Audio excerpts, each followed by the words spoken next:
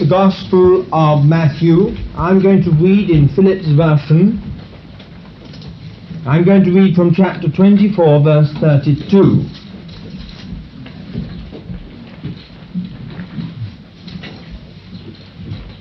Or perhaps we'll read from verse 36. Verse 36 of chapter 24. But about that actual day and time no one knows, not even the angels of heaven nor the Son, only the Father. For just as life went on in the days of Noah, so will it be at the coming of the Son of Man.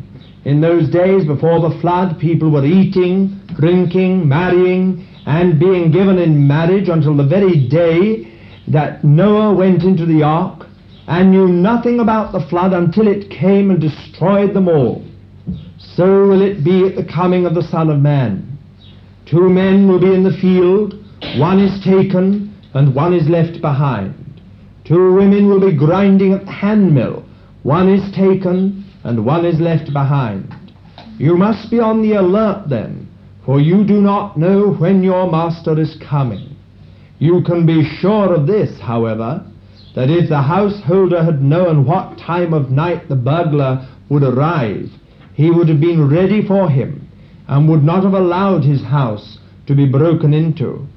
That is why you must always be ready, for you do not know what time the Son of Man will arrive.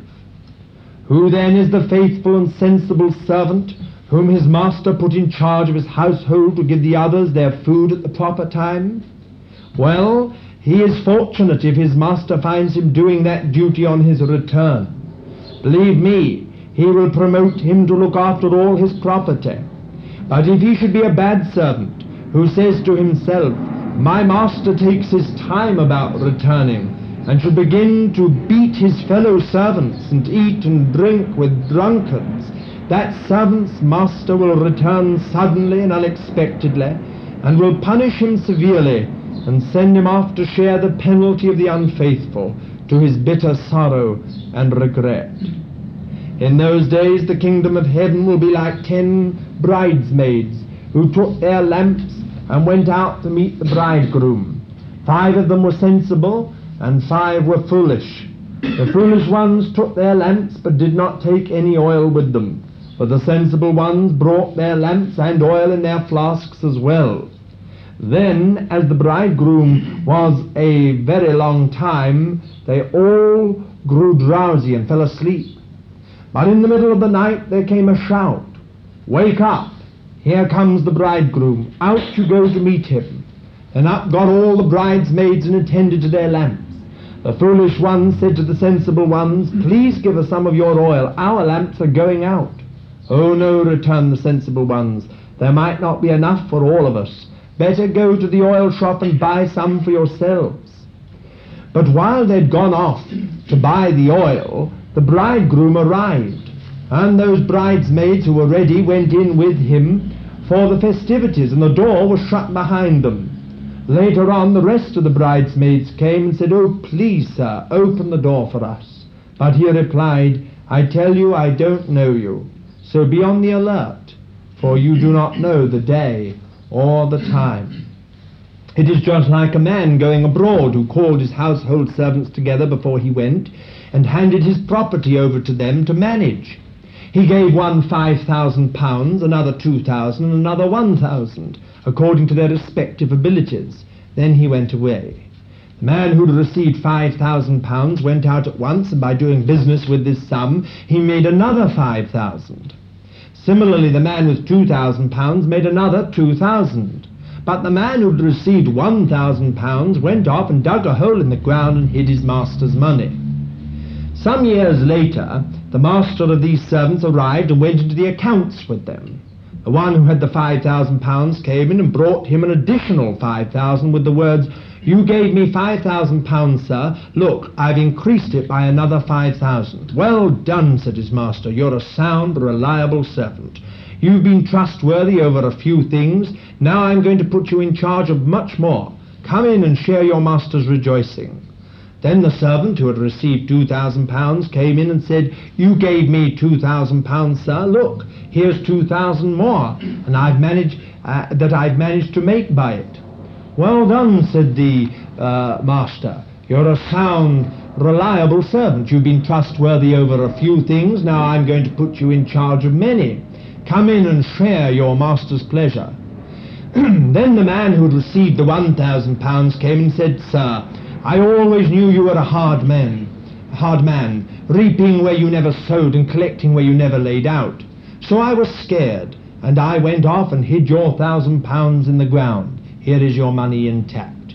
"You're a wicked, lazy servant," his master told him. "You say you knew that I reap where I never sowed and collect where I never laid out? Then you ought to have put my money in the bank, and when I came I should at any rate have received what belongs to me with interest.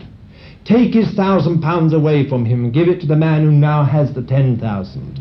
For the man who has something will have more given to him and will have plenty, but as for the man who has nothing, even his nothing will be taken away. And throw this useless servant into the darkness outside, where he can weep and wail over his stupidity. But when the Son of Man comes in his splendor with all his angels with him, then he will take his seat on his glorious throne. All the nations will be assembled before him, and he will separate men from each other like a shepherd separating sheep from goats. He will place the sheep on his right hand and the goats on his left. Then the king will say to those on his right, 'Come, you who have won my Father's blessing, take your inheritance, the kingdom reserved for you since the foundation of the world. For I was hungry, and you gave me food. I was thirsty, and you gave me a drink. I was lonely, and you made me welcome. I was naked, and you clothed me. I was ill, and you came and looked after me. I was in prison, and you came to see me there.' Then the true men will answer him, 'Lord, when did we see you hungry and give you food? When did we see you thirsty and give you something to drink? When did we see you lonely and make you welcome, or see you naked and clothe you, or see you ill or in prison and go to see you?' And the king will reply, 'I assure you that whatever you did for the humblest of my brothers, you did for me.' Then he will say to those on his left, 'Out of my presence, cursed as you are, into the eternal fire prepared for the devil and his angels. For I was hungry, and you gave me nothing to eat. I was thirsty, and you gave me nothing to drink. I was lonely, and you never made me welcome. When I was naked, you did nothing to clothe me. When I was sick and in prison, you never cared about me.' Then they too will answer him, 'Lord, when did we ever see you hungry, or thirsty, or lonely, or naked, or sick, or in prison, and fail to look after you?' Then the king will answer them with these words, 'I assure you that whatever you failed to do to the humblest of my brothers, you failed to do to me.' And these will go off to eternal punishment, but the true men to eternal life."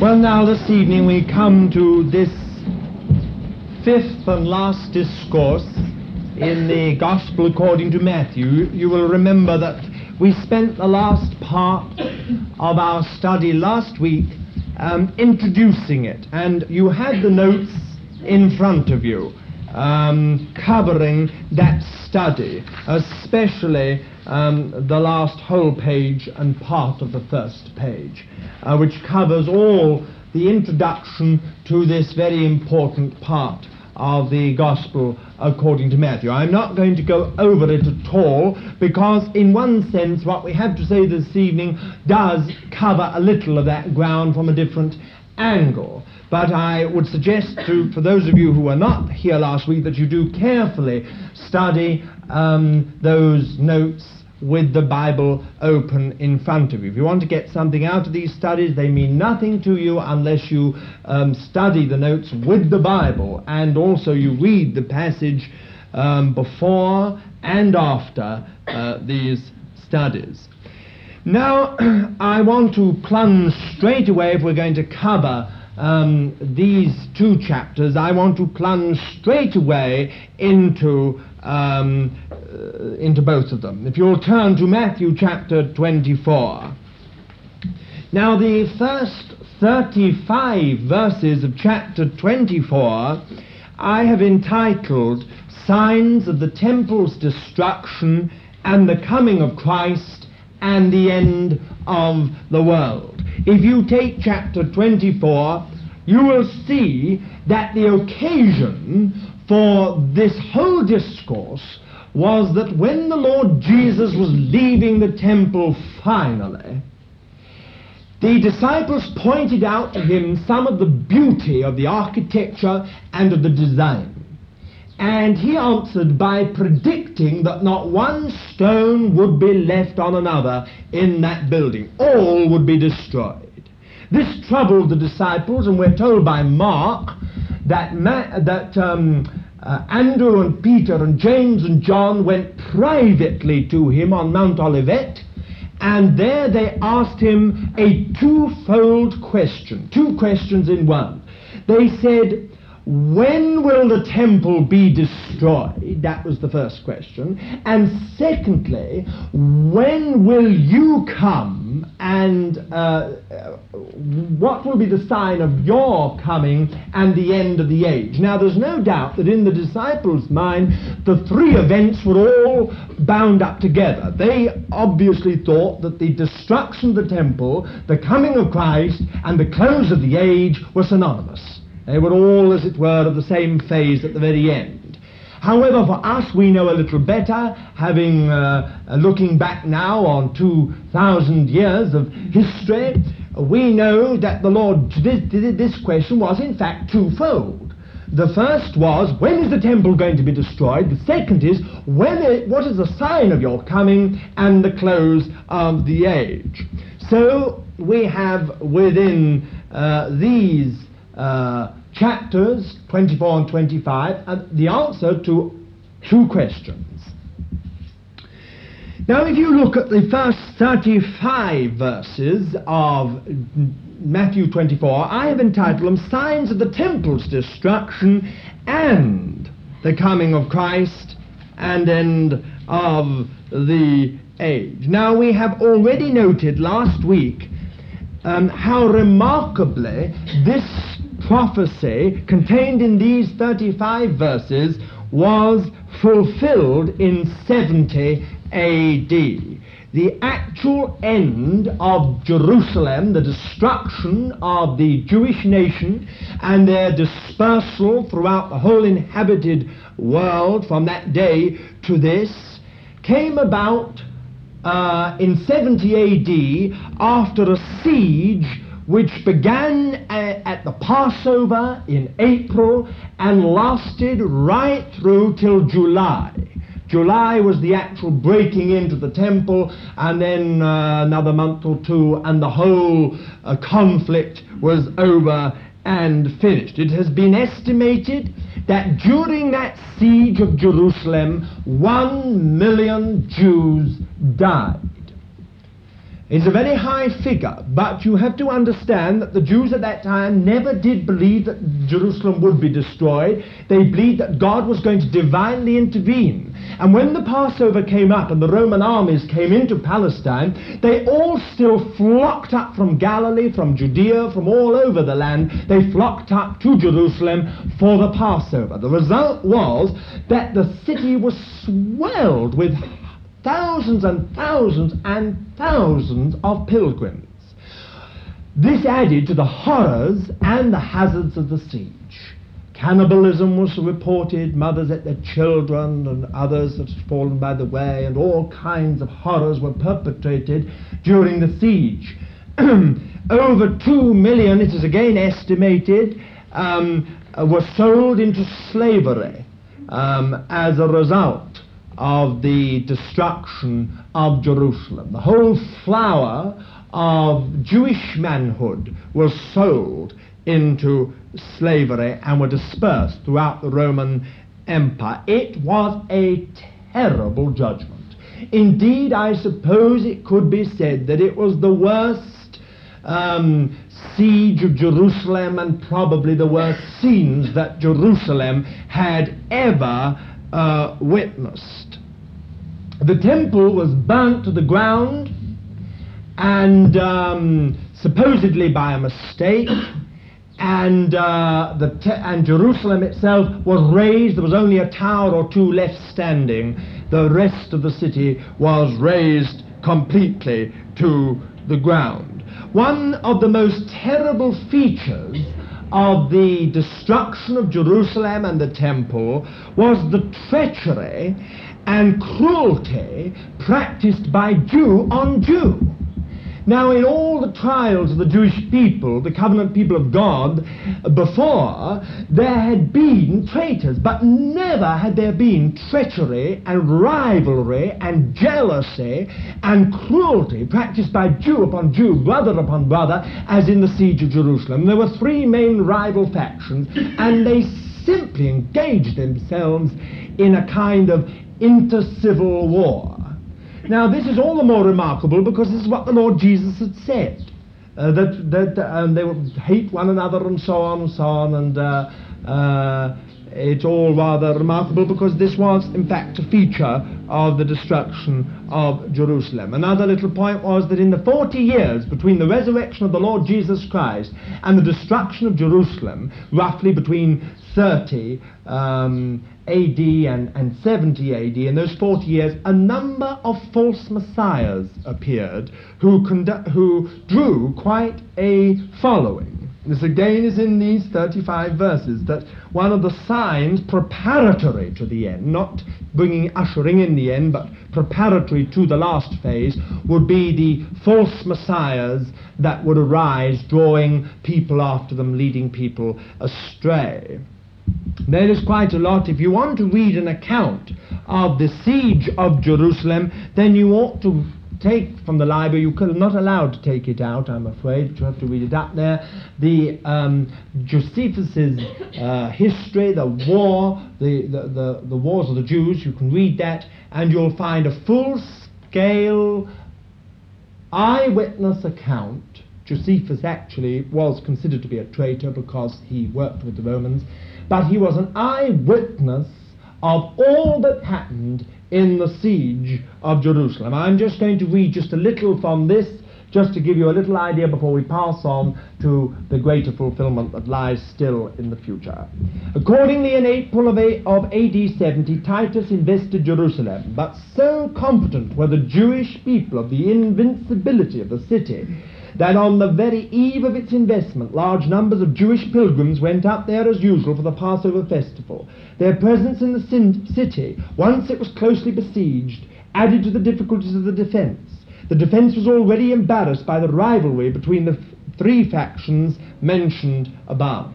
As the siege wore on, the horrors of famine and even cannibalism were added to the hazards of war, but the defenders had no thought of capitulating, least of all when Titus, using Josephus as his interpreter, urged the advantages of timely surrender upon them.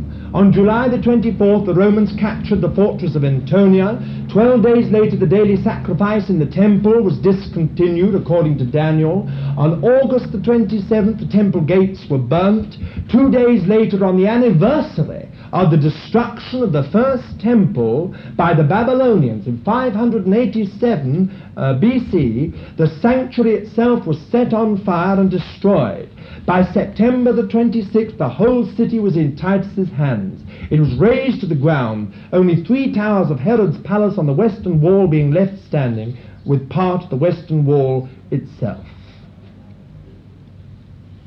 When the temple area was taken by the Romans and the sanctuary itself was still burning, the soldiers brought their legionary standards of the Roman army into the sacred precinct, set them up opposite the eastern gate, and offered sacrifice to them there, acclaiming Titus as imperator, victorious commander, as they did so. The Roman custom of offering sacrifice to their standards had already been commented on by a Jewish writer as a symptom of their pagan arrogance. But the offering of such sacrifice in the temple court was the supreme insult to the God of Israel. This action, following as it did the cessation of the daily sacrifice 3 weeks earlier, must have seemed to many Jews, as it evidently did to Josephus, a new and final fulfillment of Daniel's vision of a time when the continual burnt offering would be taken away and the abomination of desolation set up. The capture and sacking of the city was accompanied by indiscriminate slaughter. Large numbers of the population were enslaved, large numbers were crucified, others were destined for gladiatorial games, while 700 were reserved for Titus's triumphal procession in Rome. Now that is the actual fulfillment, historic fulfillment of the words of the Lord Jesus Christ in these first 35 verses of Matthew. I have read them because I want you to understand at the beginning that there has been a first fulfillment of these words of our Lord Jesus Christ concerning the destruction of the temple. However, when we read these verses, especially from verse 4 to 26, we see not only a very real fulfillment in these events, we also see, as I pointed out last week, that there is much in those verses not wholly fulfilled, which has yet a future fulfillment. Now that's what's bothering us this evening. What about this future fulfillment, which, as you read through, you remember last week we pointed out the verses, it was not fulfilled in that destruction in 70 AD. Well, now let's have a look at these verses. First of all, from verse 4, beginning at verse 4 to verse 14. I have entitled this, "The First Birth Pangs of the Coming Kingdom." I have taken a word out from these very verses. The first birth pangs of the coming kingdom. If you look at verse 8, it says, "All this is but the beginning of the sufferings." Now your authorized version says, "All this is the beginning of sorrows." Your revised version says, "All this is the beginning of travail." The Revised Standard Version says, "All this is the beginning of the sufferings." Literally, the word suffering, sorrow, travail is birth pangs. Birth pangs. And the Amplified has put it literally like this. This is the early pains of the birth pangs. The first warning pain of birth. Now it's a wonderful thought when you think of it. Instead of being filled with darkness, suffering, tribulation, anguish, false messiahs, heresies, false sects, wars, rumors of wars, famines, pestilences, instead we suddenly see it in a new light. This is the early pains of the birth pangs. The birth pangs of the coming kingdom. It's the first sign that the last phase of world and human history is being ushered in. So I have entitled these verses from verse 4 to 14, "The First Birth Pangs of the Coming Kingdom." The signs which we find in these verses do not signify the climax of the end, but the beginning of the end.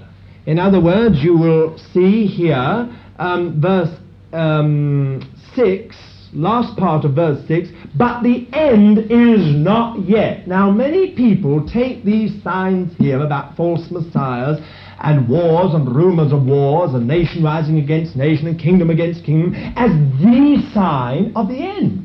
But the Lord Jesus did not say it was the sign of the end. He said it was the first warnings of the end coming. Now that's an important point. The end is not yet. A little later on in verse 14 he says, "And then the end will come." Then the end will come. And the end isn't just a sudden dropping of the curtain. It is the last actual phase with its climax in the appearance of the Lord Jesus Christ from heaven. So now we have three things. Now note them. The first is a period ushering in the final phase. Then the final phase itself, and then the climax in the appearing of the Lord Jesus Christ. The climax is given in the final sign, which is called, "Then shall appear in the heavens the sign of the Son of Man." We shall come to that in a moment. That's the climax. After that, he appears. So in these verses, from verse 4 to 14, you have the phase that ushers in the end. What are the signs? Well, first in verse 4 and 5. "Take heed that no one leads you astray, for many will come in my name, saying, I am the Christ, and they will lead many astray." I think we can say here it is the growth of false sects and heresies. It is not only that people come saying, "I am the Christ," but I think it is that they produce a Christian church which is not a church and not Christian. So we have things like the Church of Christ the Scientist. Nothing to do with him at all. We have the Unity School of Christianity. We have Jehovah's Witnesses. We had the House of the Latter-day Saints. I mean, nothing to do with Latter-day Saints or the House of God. The Unity School of Christianity is not unity, and it's not Christianity. In other words, we have this extraordinary growth of false sects claiming to represent Christ. Of course, in some cases they have got false prophets at their head. There are, of course, also it can be taken literally that there are those who claim to be Christ. But what we're trying to underline just now is the fact that here in this chapter we have the phenomenal growth of false sects. Now, there have always been heresies and have always been sects. So how can this be an especial sign? I think it is an especial sign because of its extraordinary growth. Now, do you know that what are the two fastest growing movements in the world? The two fastest growing movements in the world are Jehovah's Witnesses and Mormonism. House of the Latter-day Saints.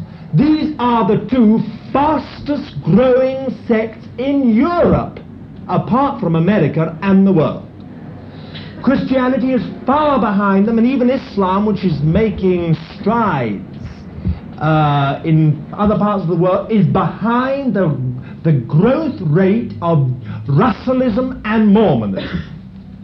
Well, this is one of the signs. Now, if you look back, you will see that in the last 100 years or so, there has been the growth of all these great and large sects. They are all modern sects on the whole.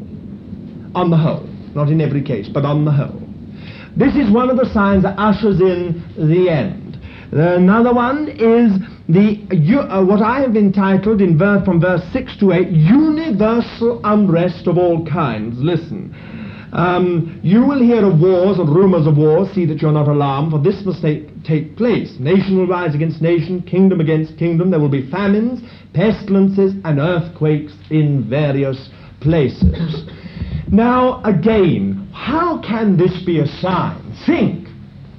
There have always been wars. There have always been rumors of wars. Nations have always been rising against nation and kingdom against kingdom. There have been famines through the whole long course of human history that have wiped out sometimes millions of people. There have been pestilences, in other words, the spread of infectious diseases, like think of the Black Death. Things like there have been these things. How then can these things be a sign ushering in the last phase of world history? Well, obviously they must be unique. In other words, it will be universal, and their coordination and timing will be unique. Now, of course, we understand that straight away in the matter of war, that whereas a little war in China or a war in South America had no effect upon the world at large, tonight, if a war starts in China or in South America, before very long, the whole world is involved. In other words, it is the possibility of universal global conflict. And the same with famine. You see, once famine really decimates the world's population, the possibilities after it are terrible. When men have no food in their stomach, they will do anything. And the bitterness and the frustration that comes out of that is the seed of a lot of trouble. Communism came out of empty stomachs. Every kind of ideology which has enslaved millions of people has come out of empty stomachs and unhappiness. Now, all these things are connected. Famine, disease are connected. If we have earthquakes with them, you really have catastrophes of the very first order. The signs that are supposed to be ushering in this end, therefore, are these. Then again, we read in verses 9 to 13 of the persecution of Christians and its consequences.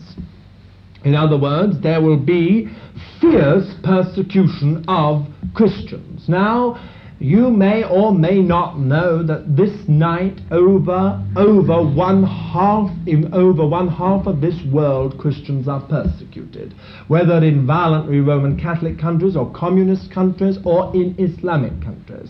Christians are persecuted. The degree of persecution actually differs from country to country, but there is persecution, and I can't stop to prove it to you tonight, but if you would read a book like Come Wind, Come Weather, the foundations of your faith, I am sure, will be first shocked and shattered and then strengthened. Because you will see exactly what is in these words here. You see, the Lord said, then they will deliver you up to tribulation. The word tribulation is pressure. That's the point. They will deliver you up to pressure. Now, it's not that they actually decapitate us. In the first storm of trouble in Vietnam, in Burma, in China, and elsewhere, there has been the martyrdom in the most horrifying manner of Christians, especially Christian leaders, to put fear into the rest of the people. They crucified, in the communist uprising in China, they actually crucified hundreds of Chinese pastors and elders. Some took 3 days to die, so that the fear might be put into the whole of the country areas. Later on, the Communist Party disowned the treatment, saying that it was the savagery of simple peasants who were bitter against capitalist elements. Nevertheless, that's what happened.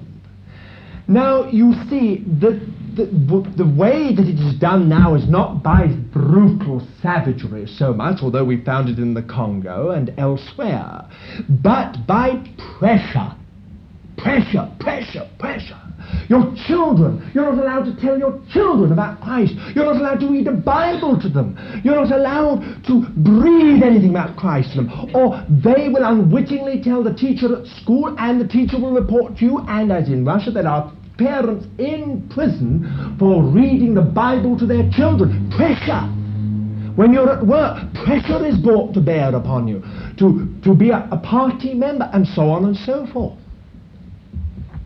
So they deliver you up to pressure and put you to death, and you will be hated by all nations for my name's sake. Then will many fall away and betray one another and hate one another. Do you know that in the trial of Brother Nee, he was accused of adultery with 100 women, but 18 women from his own company bore witness against him that he committed adultery with them.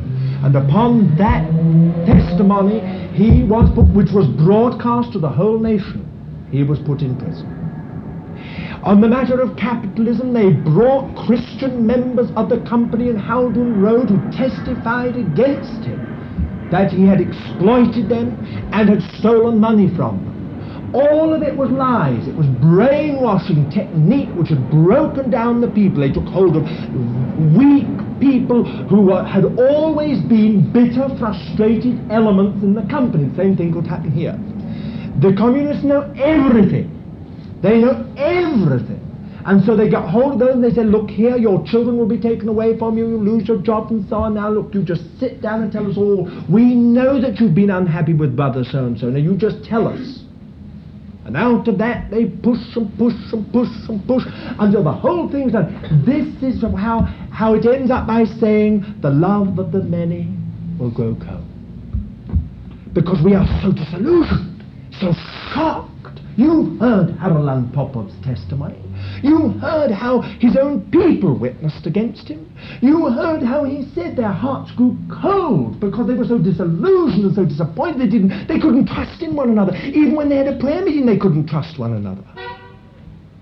Because they didn't know who it was in the company who was reporting everything to the police. That's persecution of a new kind. And that's what's spoken of here. Read come wind, come weather. Read to encouragement of the scriptures by Helen Willis and other things, and you will see for yourself something of what is here in this chapter. Another sign, and the last one in this thing, is at the same time worldwide proclamation of the gospel. Now, just because a country is persecuting believers doesn't stop today the gospel going in. All over the world tonight the gospel is being beamed to every part. But there are people in Moscow who can hear the gospel when it's not jammed. The fact of the matter is that through broadcasting we can beam the gospel all over the world. It's being done into China, it's being done into Tibet, it's being done into Central Asia, it's being done all over the world. And the sign that will usher in the actual end is here.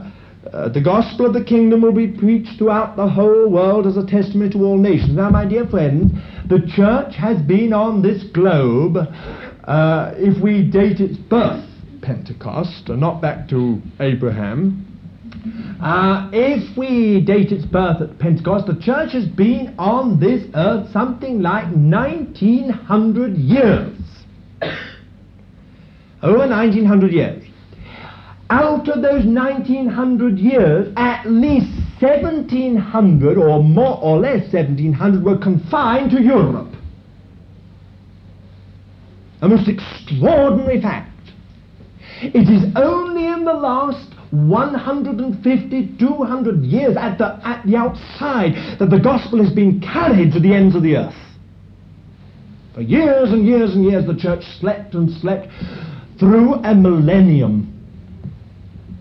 At the very beginning, it is true, the gospel was carried to India, it was carried to China, it was carried into Africa, it was carried even, we believe, to the British Isles within the first century of the church. But then after that, it all crystallized, and then began the retreat, everywhere retreat. Now, is it not a remarkable fact that the gospel suddenly, in the last 150 years or more, outside 200 years, has been carried to the ends of the earth?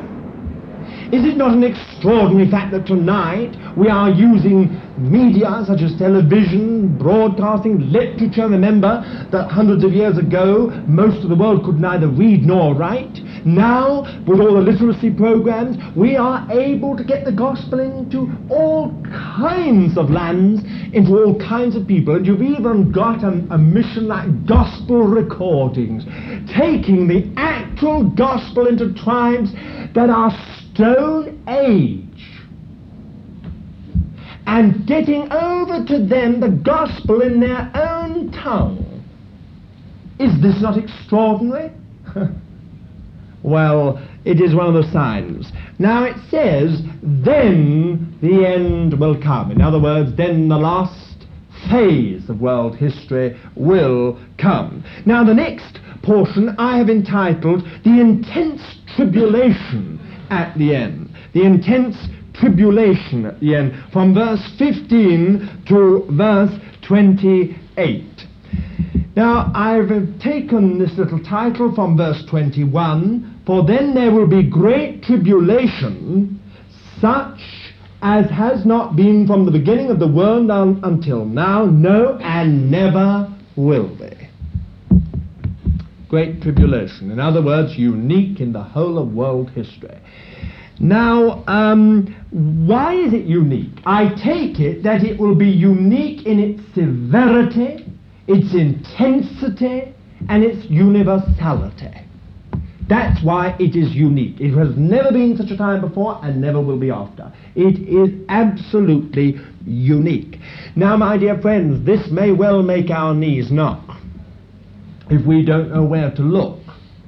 Because, and most of us don't read enough, because if we read a little of church history, we surely must tremble at the thought of tribulation greater than anything in the history of God's people.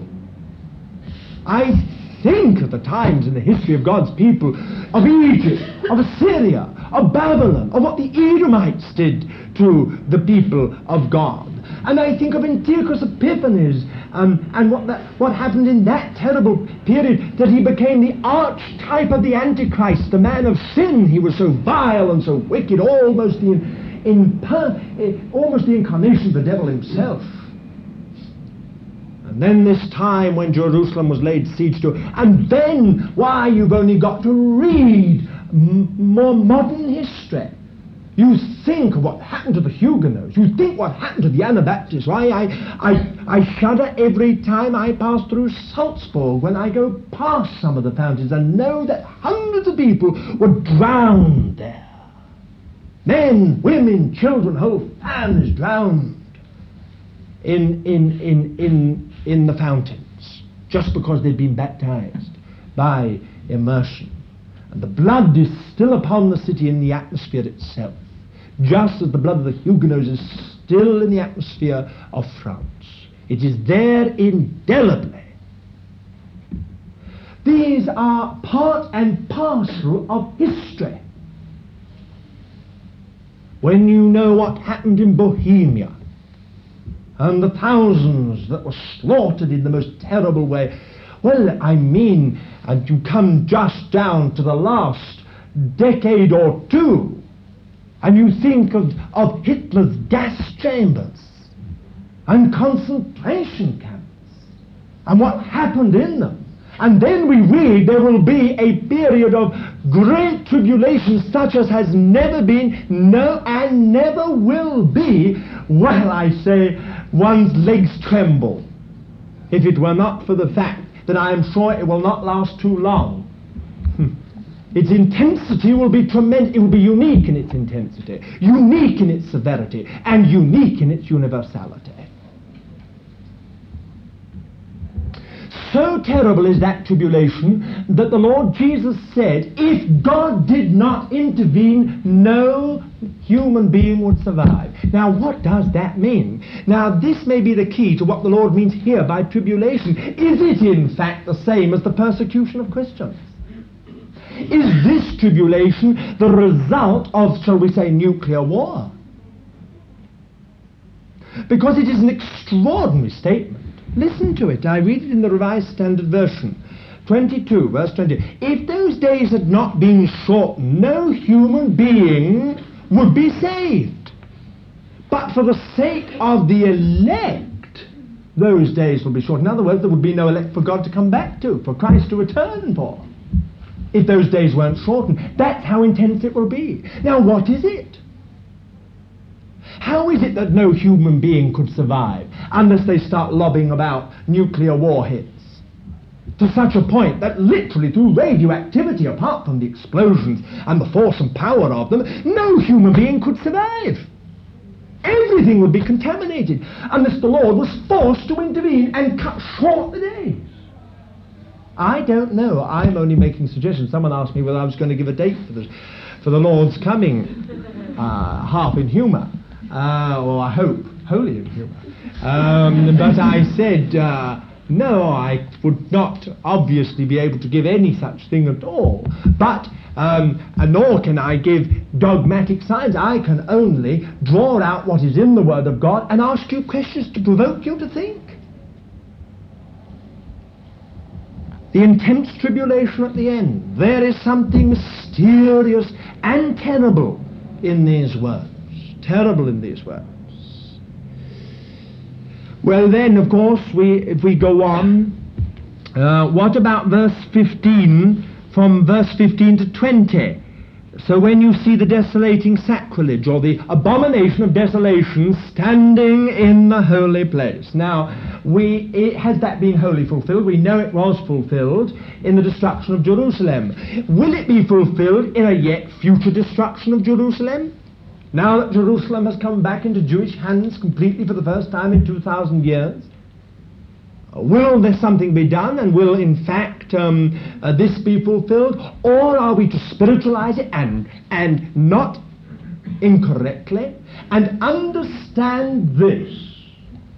Understand it to mean the abomination of desolation, that this is the man of sin, the Antichrist, taking over the church.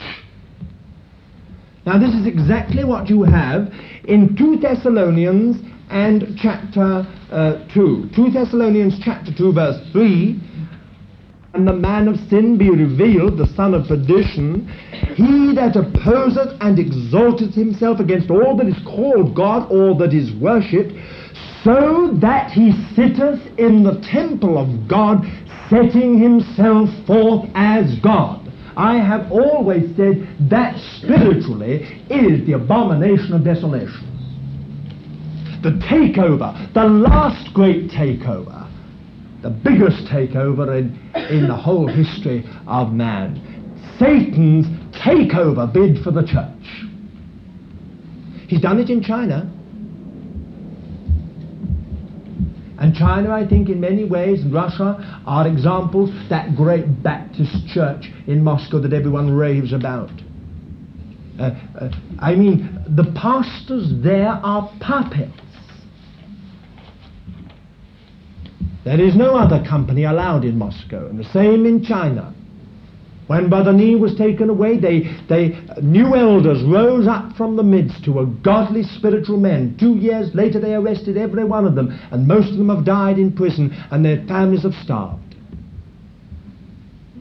And what did they do then?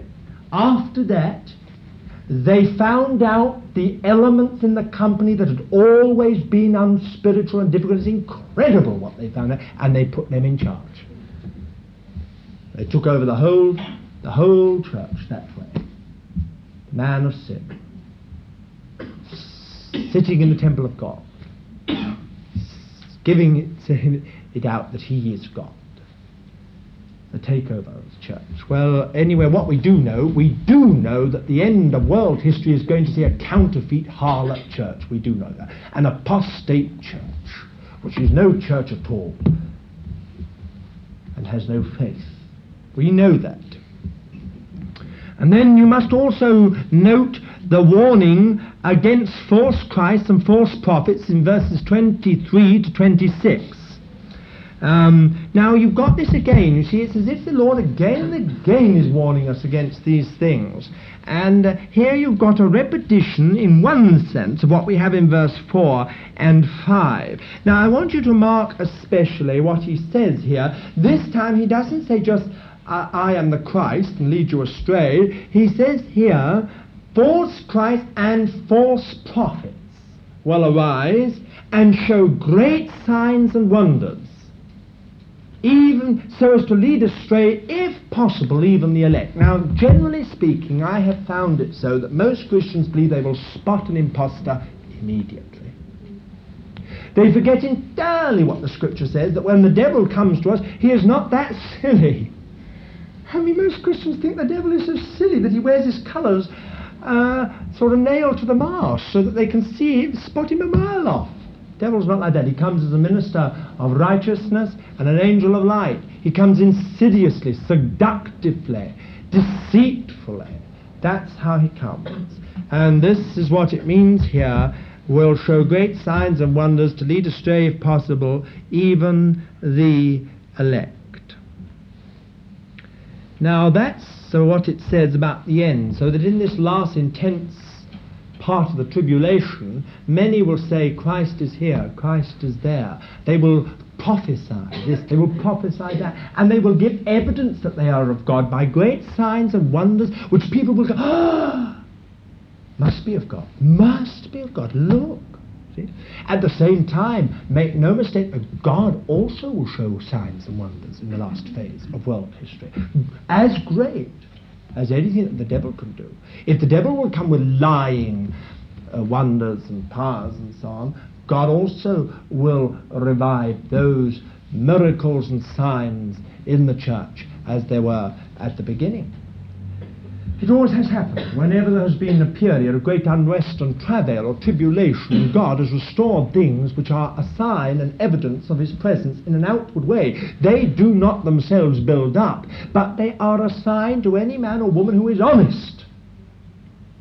Nevertheless, the greatest need in the end will be discernment and discretion and wisdom to see through everything and understand what really is of God and what is not of God.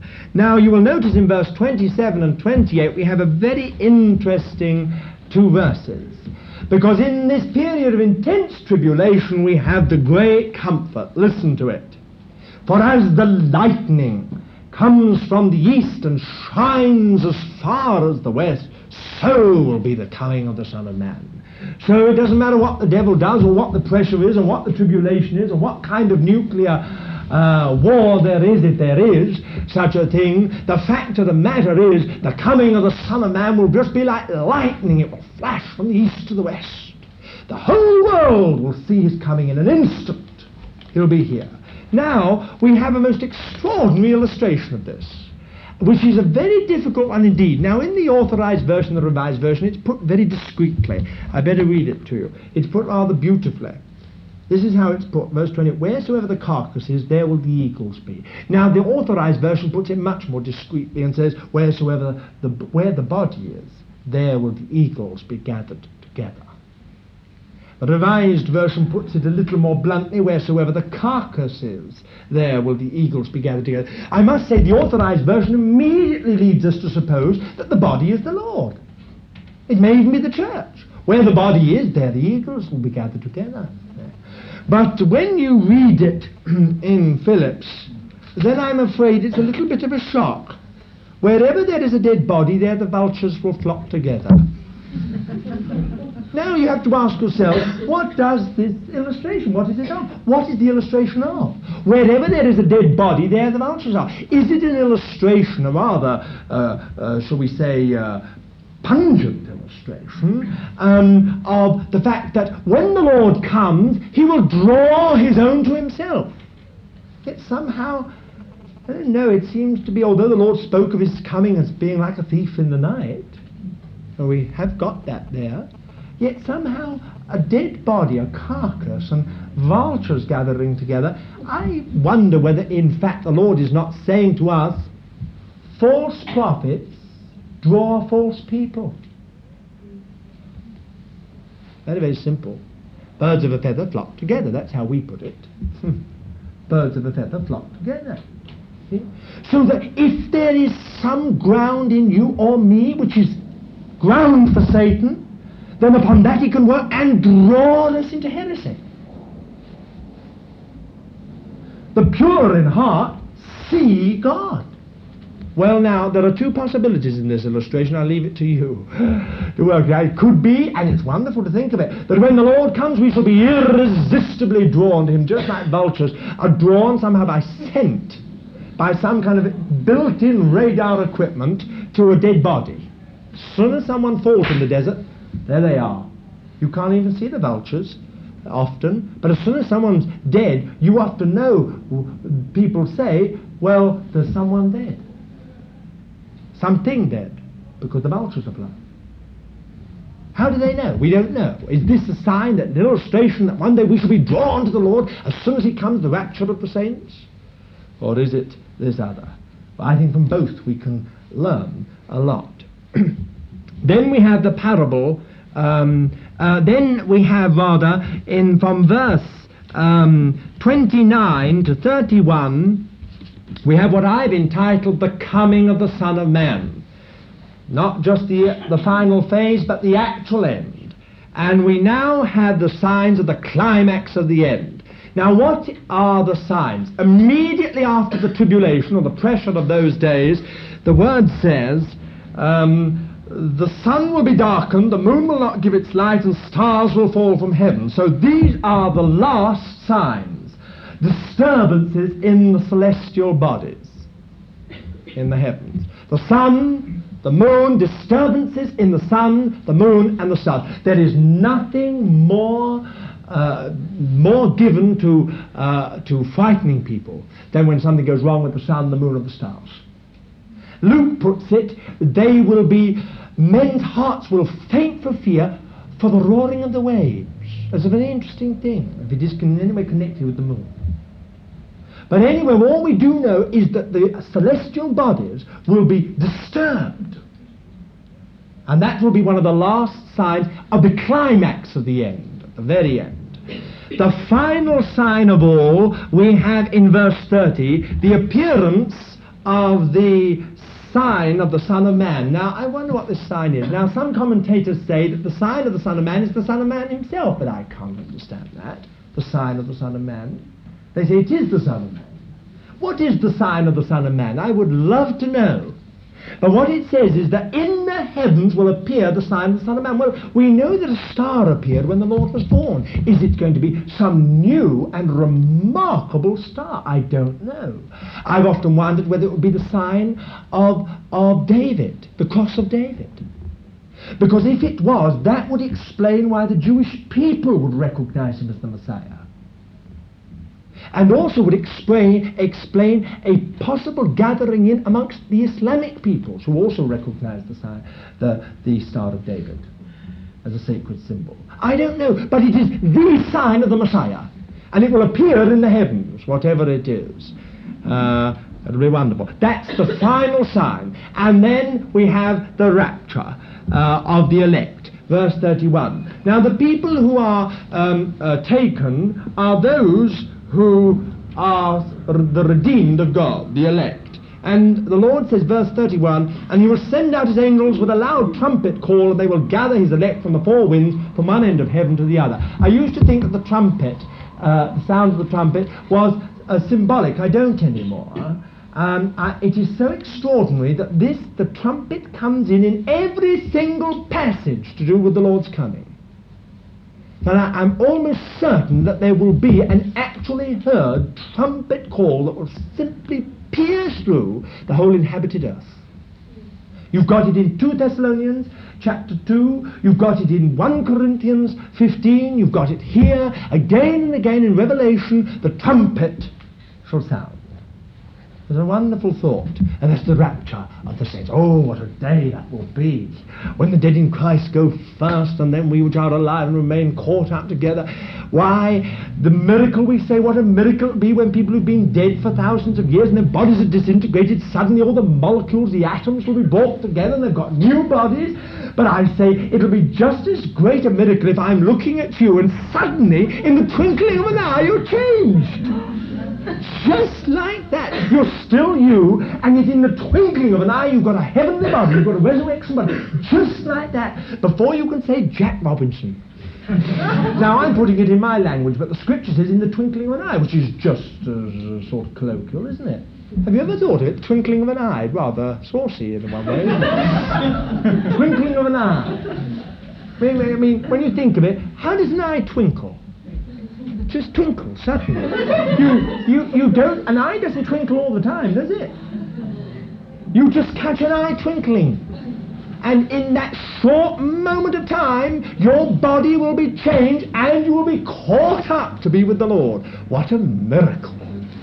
I say it will be just simply tremendous. It's a day for us to look forward to. And furthermore, this blessed hope will get hold of us more and more as we approach the end. For as we begin to see everything breaking up, and as we see evil gaining ground on every side, and as we pass into this intense tribulation, then we shall look up. What did the Lord say? Lift up your heads, he said, for your redemption draweth nigh. There's no way out backwards, there's no way out forwards, there's no way out downwards, the only way is upwards. So he said, lift up your head, your redemption draweth nigh. That will be the way out. In the twinkling of an eye. Oh, the miracles that day.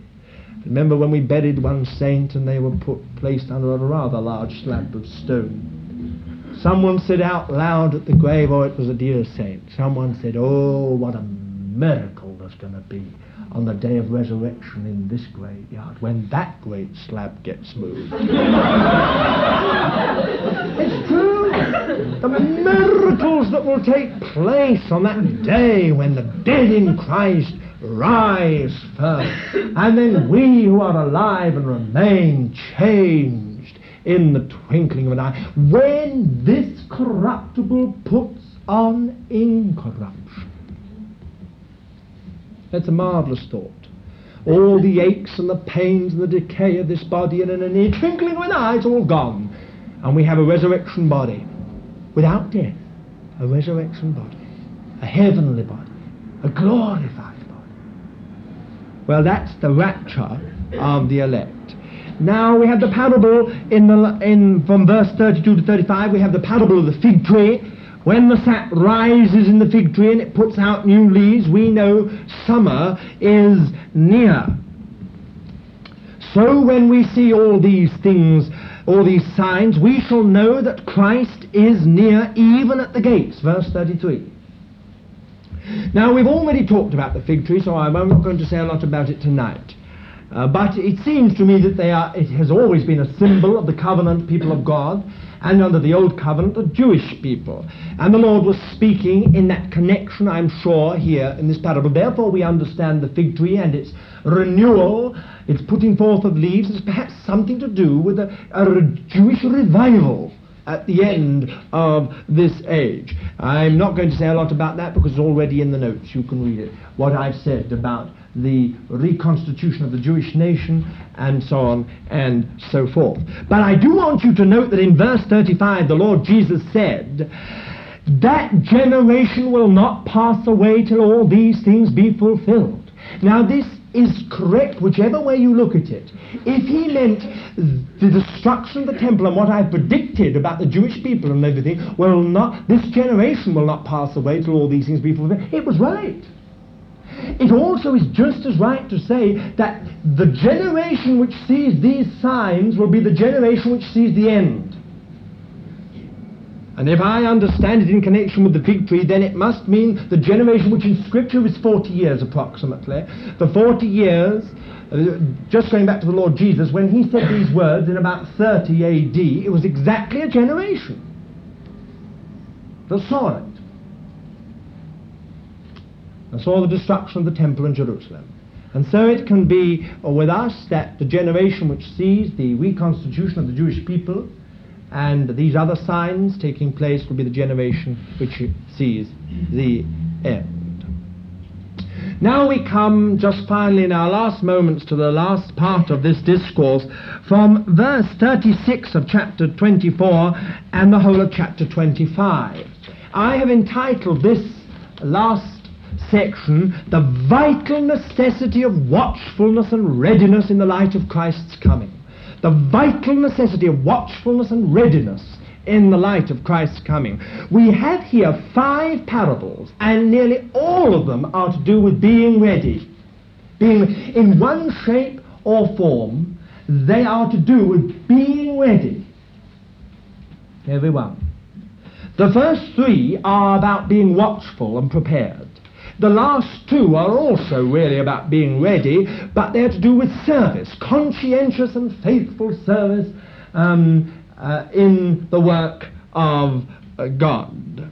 Now we must take note that over half of this discourse is taken up not with the signs, but with an appeal, shall I put it this way, with serious warnings from the Lord about being ready and prepared. You see, some of us get so excited about the signs. They're so fascinating. They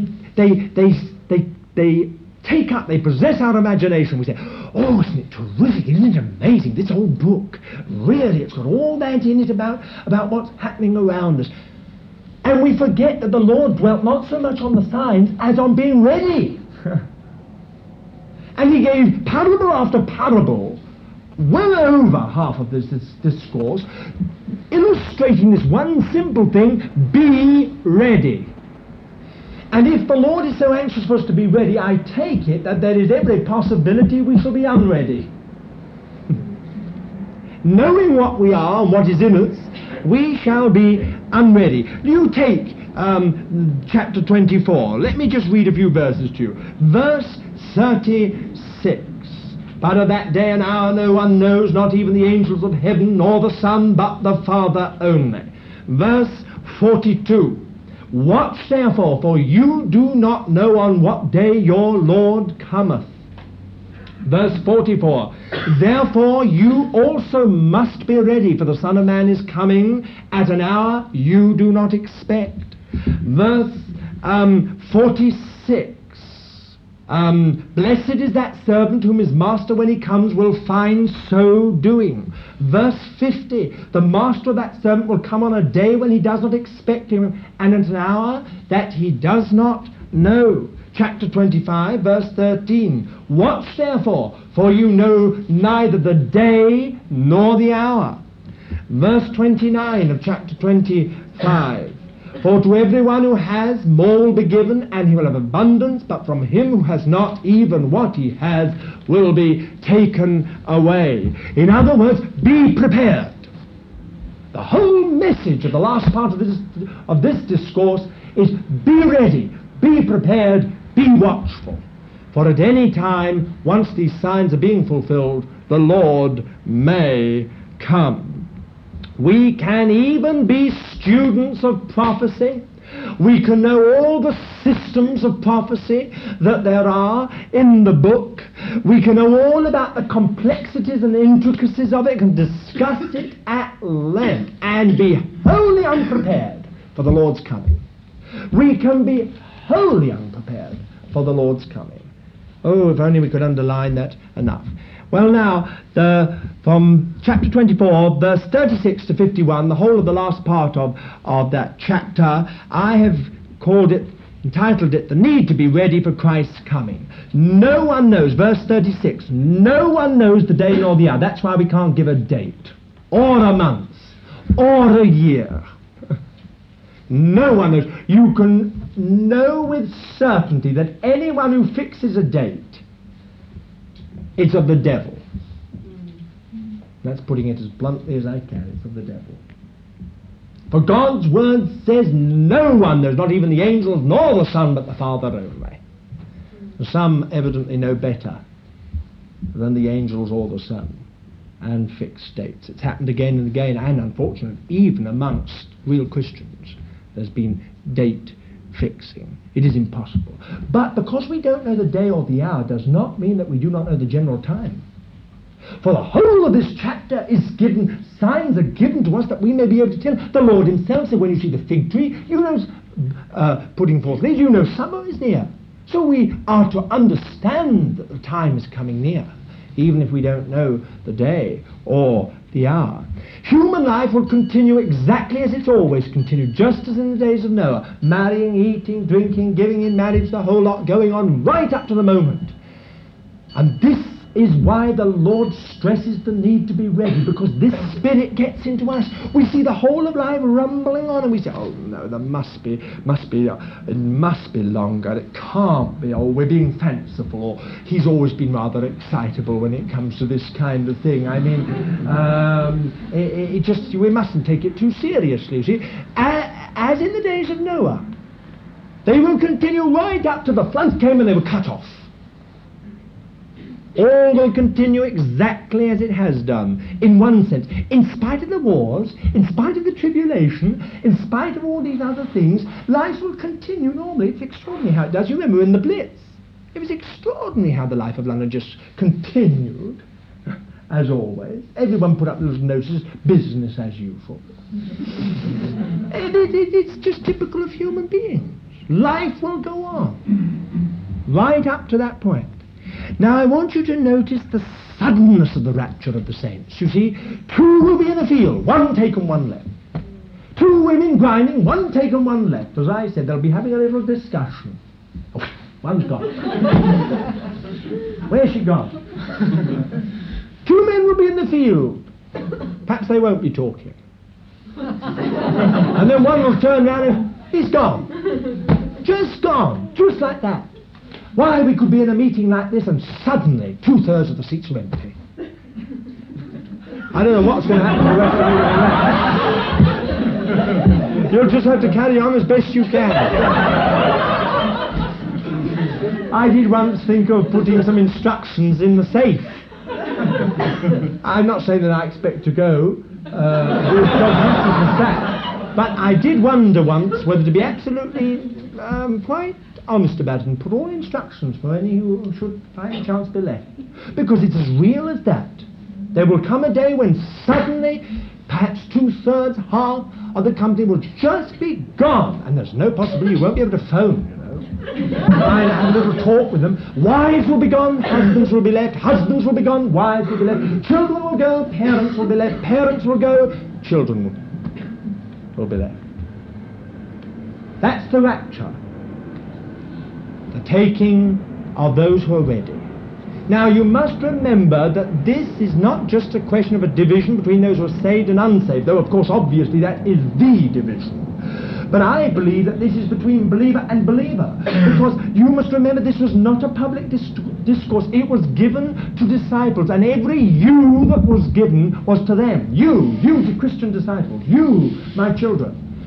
2 will be in a field, 1 taken, 1 left. 2 women grind, 1 taken, 1 left.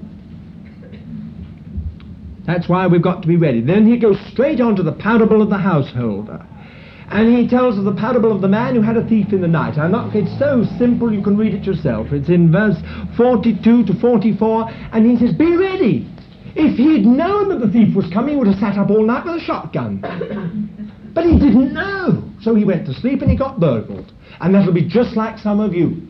You know all about the coming again of the Lord, but you say, oh, it won't happen, not yet. Suddenly it will happen. And you were not ready. So you will be left. And then we had the parable of the faithful and wise servant in verse 45 to 51. And this illustrates the need to be conscientious and devoted and not to abuse God's calling and gifts.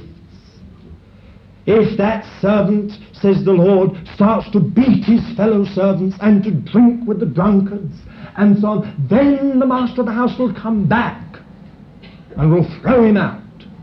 In other words, don't let us abuse the privilege of being subjects of God's grace and of the gifts of God being given to us and the ministry of God that has been entrusted to us. But let us in humility serve one another and be conscientious in the exercise of the gifts that are ours, of the ministry and function which he has given to us.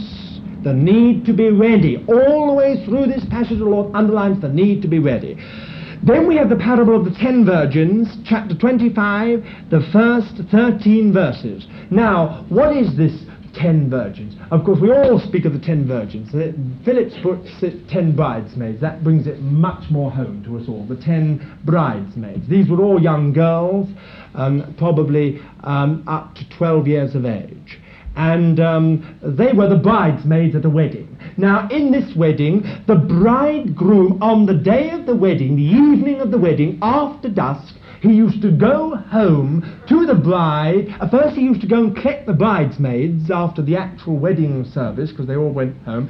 And then he went with them after, with their lamps alight, in a procession to the bride's home, and they collected the bride and her friends and her relatives, and they all went in procession off to her new home. And then the jollities and festivities lasted anything up to 7 days. If you were poor, 1 evening. If you were a little richer, a few evenings. If you were wealthy, at least 7 days.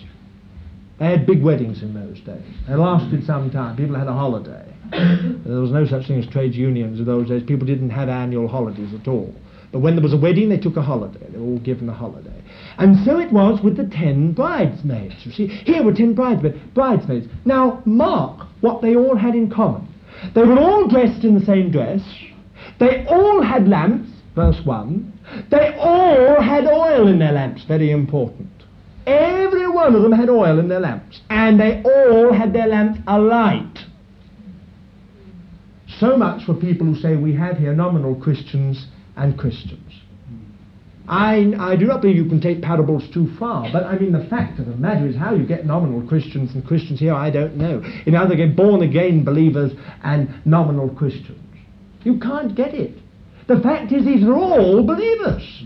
They're all dressed alike, they've all got lamps, they've all got oil in their lamps, which means the Holy Spirit today, if we understand oil as it's normally, in its normal way throughout Scripture. And and this is the point most people have got the idea that the parable of the 10 virgins is that they all had lamps, but 5 had lamps without any oil in it and therefore not alight. It doesn't say that.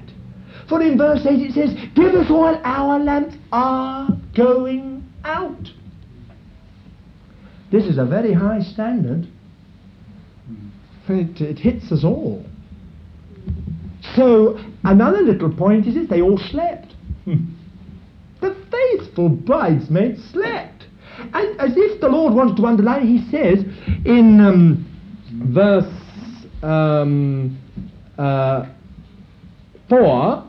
5, as the bridegroom was delayed, they all slumbered and slept.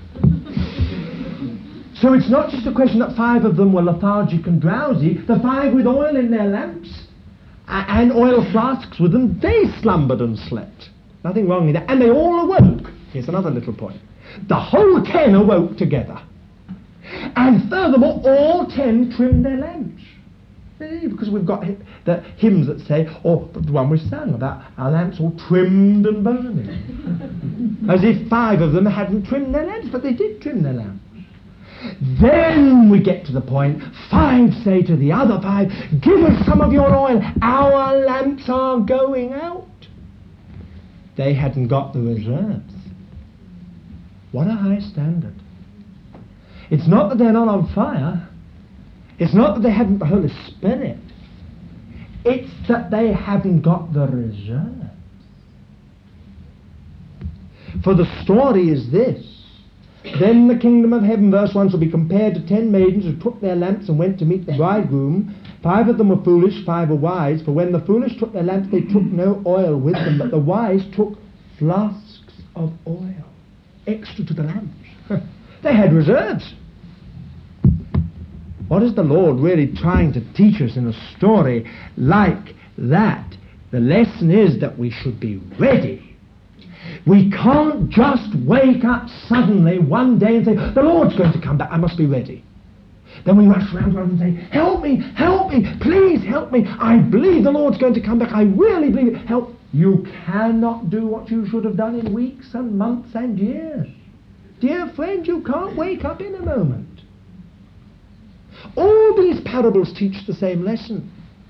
There's got to be a history of conscientiousness. In other words, you've got to wake up and start to be conscientious and start to be responsible and start to walk before God and start to be prepared for that coming day. Then we have from verse 14 to 30 the parable of the talents, and this is a different kind of parable, but again it is very, very interesting. A man goes away abroad and he entrusts the whole of his property and capital to 3 servants. To one he gives 5 talents, to another he gives 2 talents, and to another he gives 1.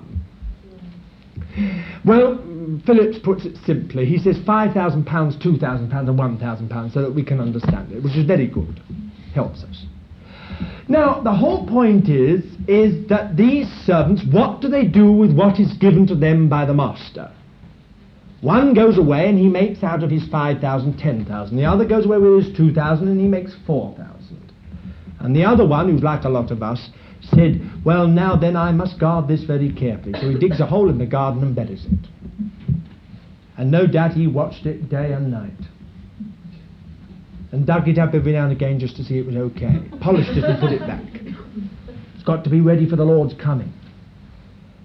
2 had increased, 1 remained static.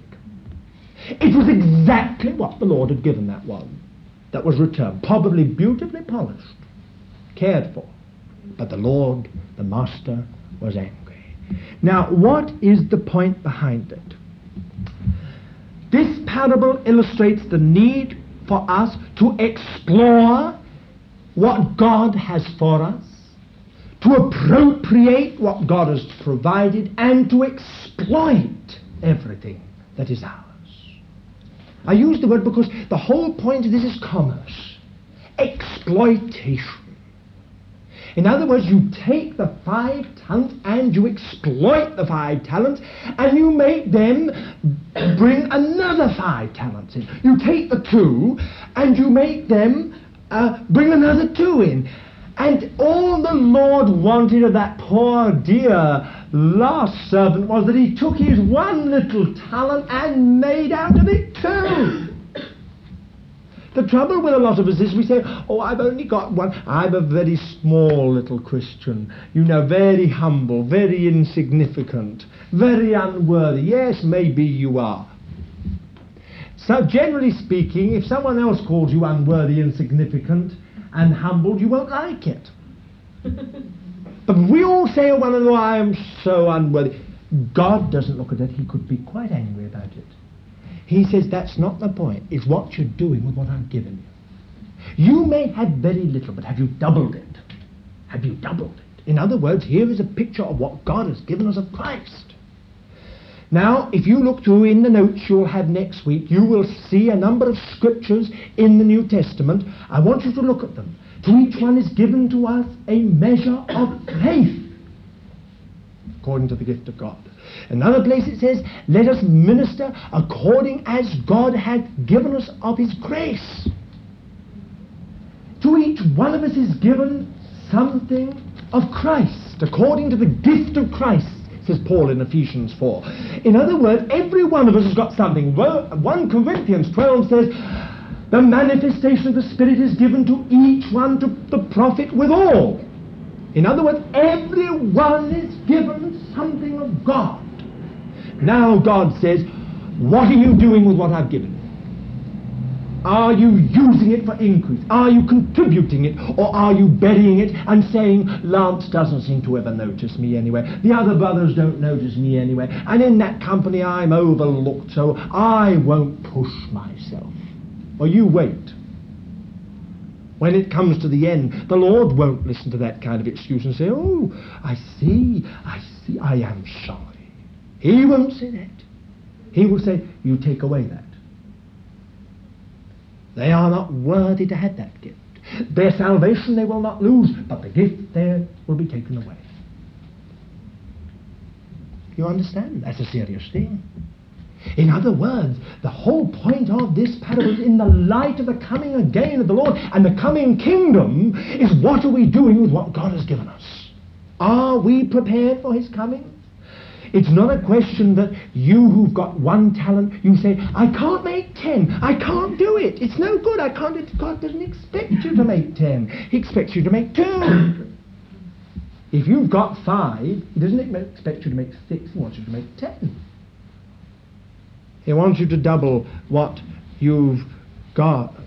Now, it's no good just reveling in the second coming of Christ. What are we doing with what has been entrusted to us on the Lord? Lastly, we have the parable of the sheep and the goats. Now, in the East, especially in the Palestine area, sheep and goats are mixed up together very, very often indeed. You see them all just jostling along together. And here was the parable of the sheep and the goats, and the sorting out.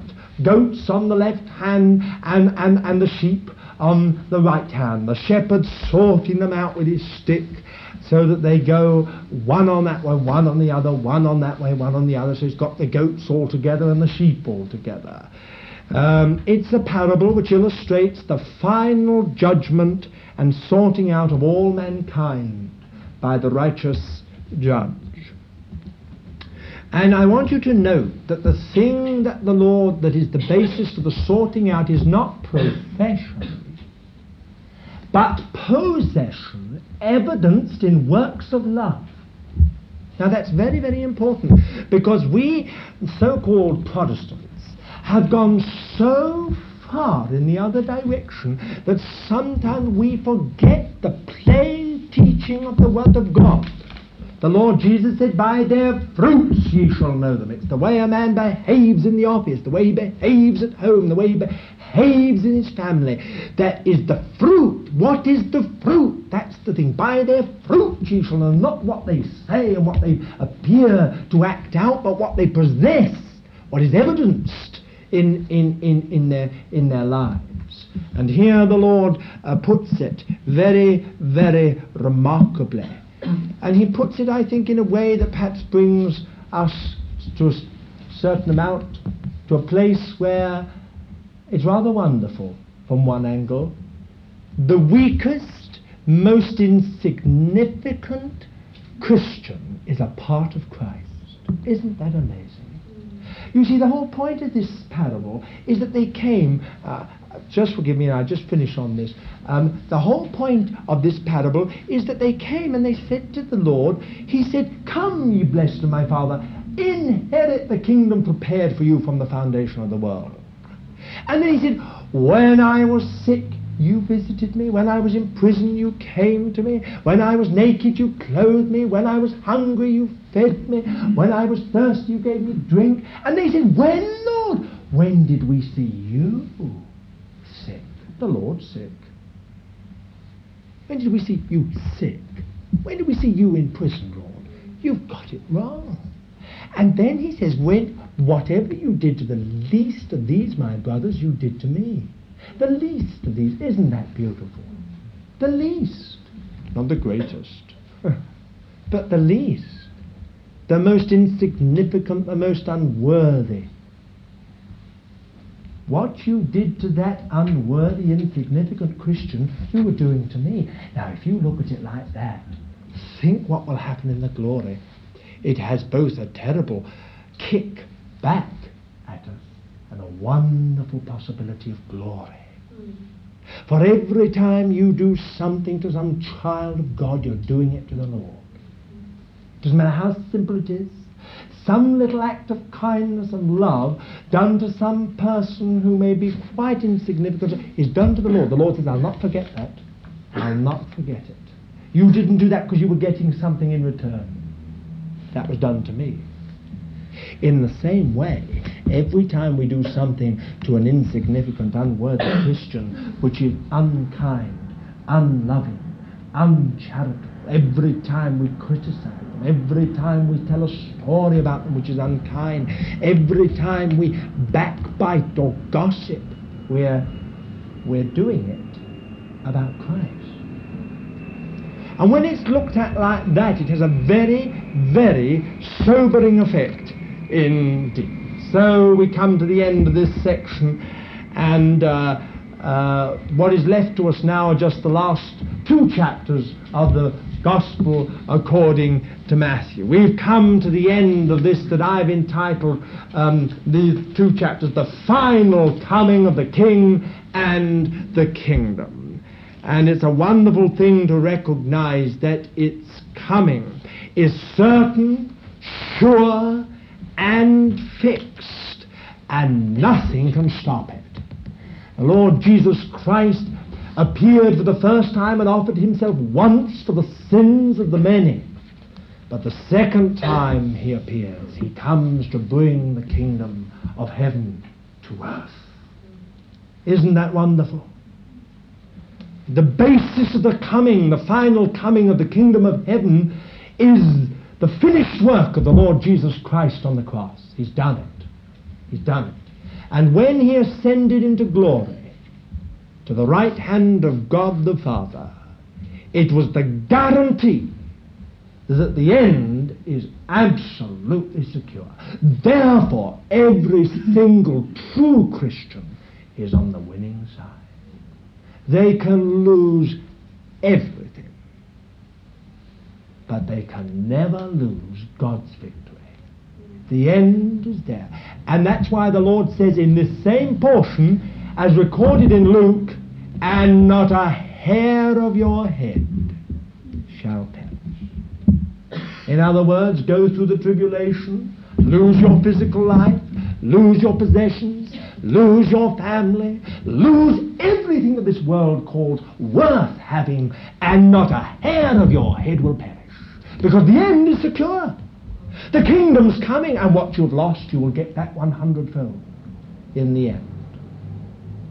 That's how certain the coming of the kingdom is. So you know, we're nearer to that day than when we first believed.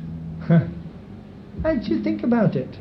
Some people say, oh, well, they've always been expecting the Lord to come again. Always. Luther did, and Augustine did, and Paul did, and Wesley did, and so on, and probably it's thousands of years off. Well, I don't know, but one thing I do know, we're nearer to the coming of the Lord than the day when we first believed. And maybe we're very much nearer than we think. No more moaning, no more groaning, and no need of an upstairs room. Shall we pray?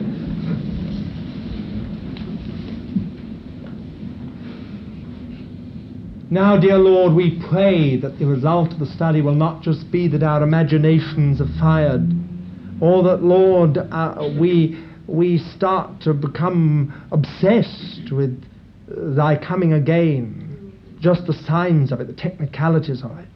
But Lord, we pray that the end may be that our lives are prepared for thy coming. And in the light of thy coming again, we may be purified, Lord, and made ready. Oh, that day, Lord, when thou dost come, we shall not be ashamed, but ready for thee. And we ask it in the name of our Lord Jesus. Amen.